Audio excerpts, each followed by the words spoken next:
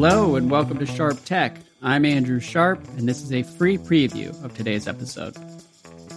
Well, we'll see how that market matures. We've done a lot of cloud gaming talk. One thing we haven't done lately is talk about the sports media landscape. And Morgan says, I figured 5 or 6 weeks was too long without talking about sports broadcasting rights. So I've got a question. Why does a company like Apple, Amazon, or Google want to invest heavily in sports streaming? I was thinking it could be because they think they could do a better job with targeted advertising. Or a second theory, this could be a long-term play to drive up rights fees and put traditional content companies out of business. Do either of these strike you as potentially profitable ways for big tech to take on sports streaming? Or do you think there is any other path to this being worth it for big tech companies?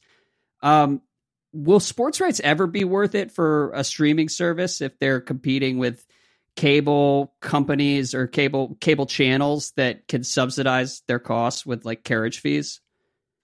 Yeah, well, there's always been a few different models, I think, for sports rights. So ESPN, the model was first and foremost, it was because they acquired Monday Night Football that they really got widespread distribution, right? Because again, people would, I need to be able to watch my football game. And so this was kind of the transformative deal for ESPN. I want to say 1987 or something like that really got them all over. And then over time, it's sports rights that drive their ever rising sort of affiliate fees, where they're by far the most expensive on cable. And it's because there's a sufficient number of people where if you don't have ESPN, they will go somewhere else. It used to be they would go and get a satellite, which is a lot of work. And now it's even more trivial because we'll just go get YouTube TV. It's literally just sign up, or Hulu or whatever it might be. And so in some respects, ESPN's power is higher than ever. We kind of saw this where YouTube TV has squeezed out a lot of the RSNs, particularly all the Bally Sports ones, but they tried to sort of squeeze ESPN, I think it was last year, and they managed to survive about 18 hours. And then they're like, okay, actually, let's sign back up again.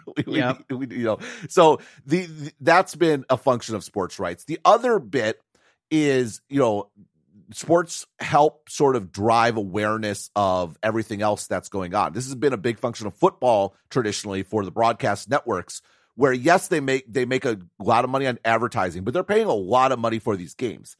What they're also getting is free advertising, and not just sort of like the little promo before and after sort of a game when you cut to commercial. Oh, see this new show, or stay tuned for 60 minutes or whatever it might be. But then announcers talking about it during the game, which is the time people are the most paying attention.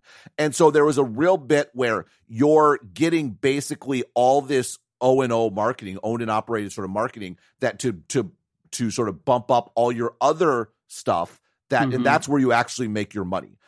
Customer acquisition is always a challenge. It's always expensive. And so if you can basically show an NFL game and show enough advertising to break even, then you actually make your profit on having all your other shows have more viewers because you spent 6 hours on a Sunday telling people to go watch these other shows and piquing their interest and things along those lines. So I understand why it makes sense for the broadcast channels or the cable channels, and relative to all of those incentives for them to spend on this, I can't imagine why an Apple or a Google or an Amazon has similar incentives. Like traditional media can subsidize the cost in so many different ways, whereas, Apple, I don't necessarily see them like converting customers based on the sports rights that they have. Right. Well, so a few things. So number one, there are some similar motivations, I suspect.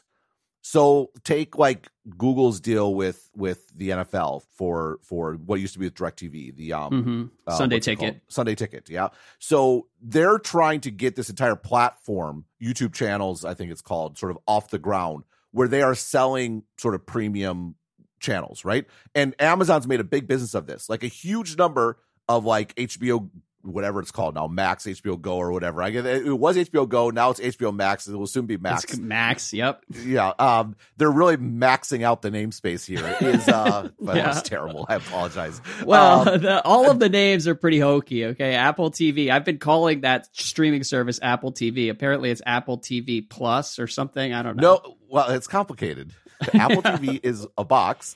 Apple TV is also the sort of general streaming interface. Yeah. And there's Apple TV Plus, which is a subscription part of it. But there's Apple TV. I think it's also called Channels, where you can subscribe to other shows. And Apple makes money here too, where instead of going to HBO and signing up, you sign up on your Apple TV or on your Amazon Firebox. And because they provided that interface, just like the App Store, they then collect like 15% forever, right? It's a great business. And so Google wants to build a similar business on YouTube where you can subscribe to premium channels within YouTube, but they need to make customers aware that you can buy premium channels on YouTube. And so the NFL Sunday Ticket is like, everyone kind of now knows, not everyone, but you can imagine there being advertising around it. It's just knowing it's possible to pay for premium channels on YouTube has its own benefit to Google. Now, is that enough to justify how much they paid for it is a different question, but it is a similar dynamic where the part of it is just customer awareness of the overall things of what they can do, just like TV shows used to want to show customers other TV shows that would be sort of on their network. So that's number one. Okay. Number two, there is obviously the potential for advertising, and this applies to sports in particular. And if you're looking to build out an advertising business, like this applies to YouTube. You could imagine, Microsoft and Netflix have this deal for Netflix advertising. Suddenly it makes more sense to someone to partner with Microsoft that they're developing this sort of advertising capability, targeting capability for video advertising to sort of be able to plug in. And sports, again, is the one thing where people tend to leave it on. They're going to actually see the advertisements sort of in place. So those are sort of, additional ones. And then there is big company inertia. Like, what else are we going to do? We have all this money, right? This is sort of the natural thing to spend it on. And then there is the conspiracy theory, which is these are very visible. These are very visible. We're obviously losing money on them. And that's actually a good thing because it's good for us to have a visible product where we're just trying hard and we just can't seem to make a profit so that no one pays attention to the other part of our business where we're basically a monopoly and taking all the money we want to, right? Like, it's good to look weak. Show the regulators that you're human, Everybody's got their own vulnerabilities. I will say, to answer part of Morgan's question, there's been a lot of talk over the last couple of years about how some of these streamers could target advertising based on the audience data they have. And that has sort of been in its infancy. But there was a report this week from New Fronts. Amazon is looking to make its Thursday Night Football a bigger deal for viewers and advertisers. The online retail giant said this season, Thursday Night Football sponsors will be able to send different creative messages to different targeted audience groups within the same 30-second commercial position. For example, an automaker could send a sports car spot to younger viewers, an SUV ad to sports and outdoors enthusiasts, and a more general brand spot to the remaining viewers. The audience-based creative capability will be available during pre- and post-game shows, as well as year 2 of the Amazon Music Live concert series streamed after TNF.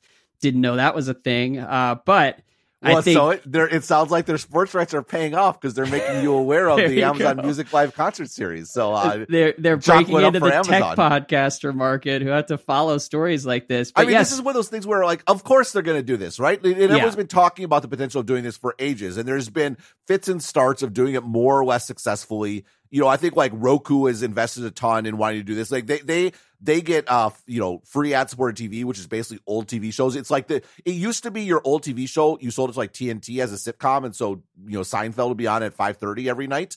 Now that's sold to Roku or Amazon. It just made an announcement about a new sort of fast service where there's just TV that's on and available.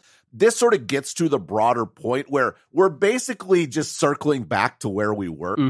Different distribution method.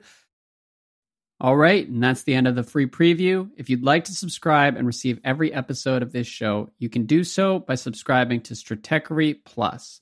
That'll give you access to every Sharp Tech episode, all of our Sharp China episodes, the Dithering podcast with Ben and John Gruber, daily analysis of the tech business from Ben, and more shows that we'll be adding in the months to come. If you'd like to become a subscriber, click the link in your show notes to get access to the entire Stratechery universe.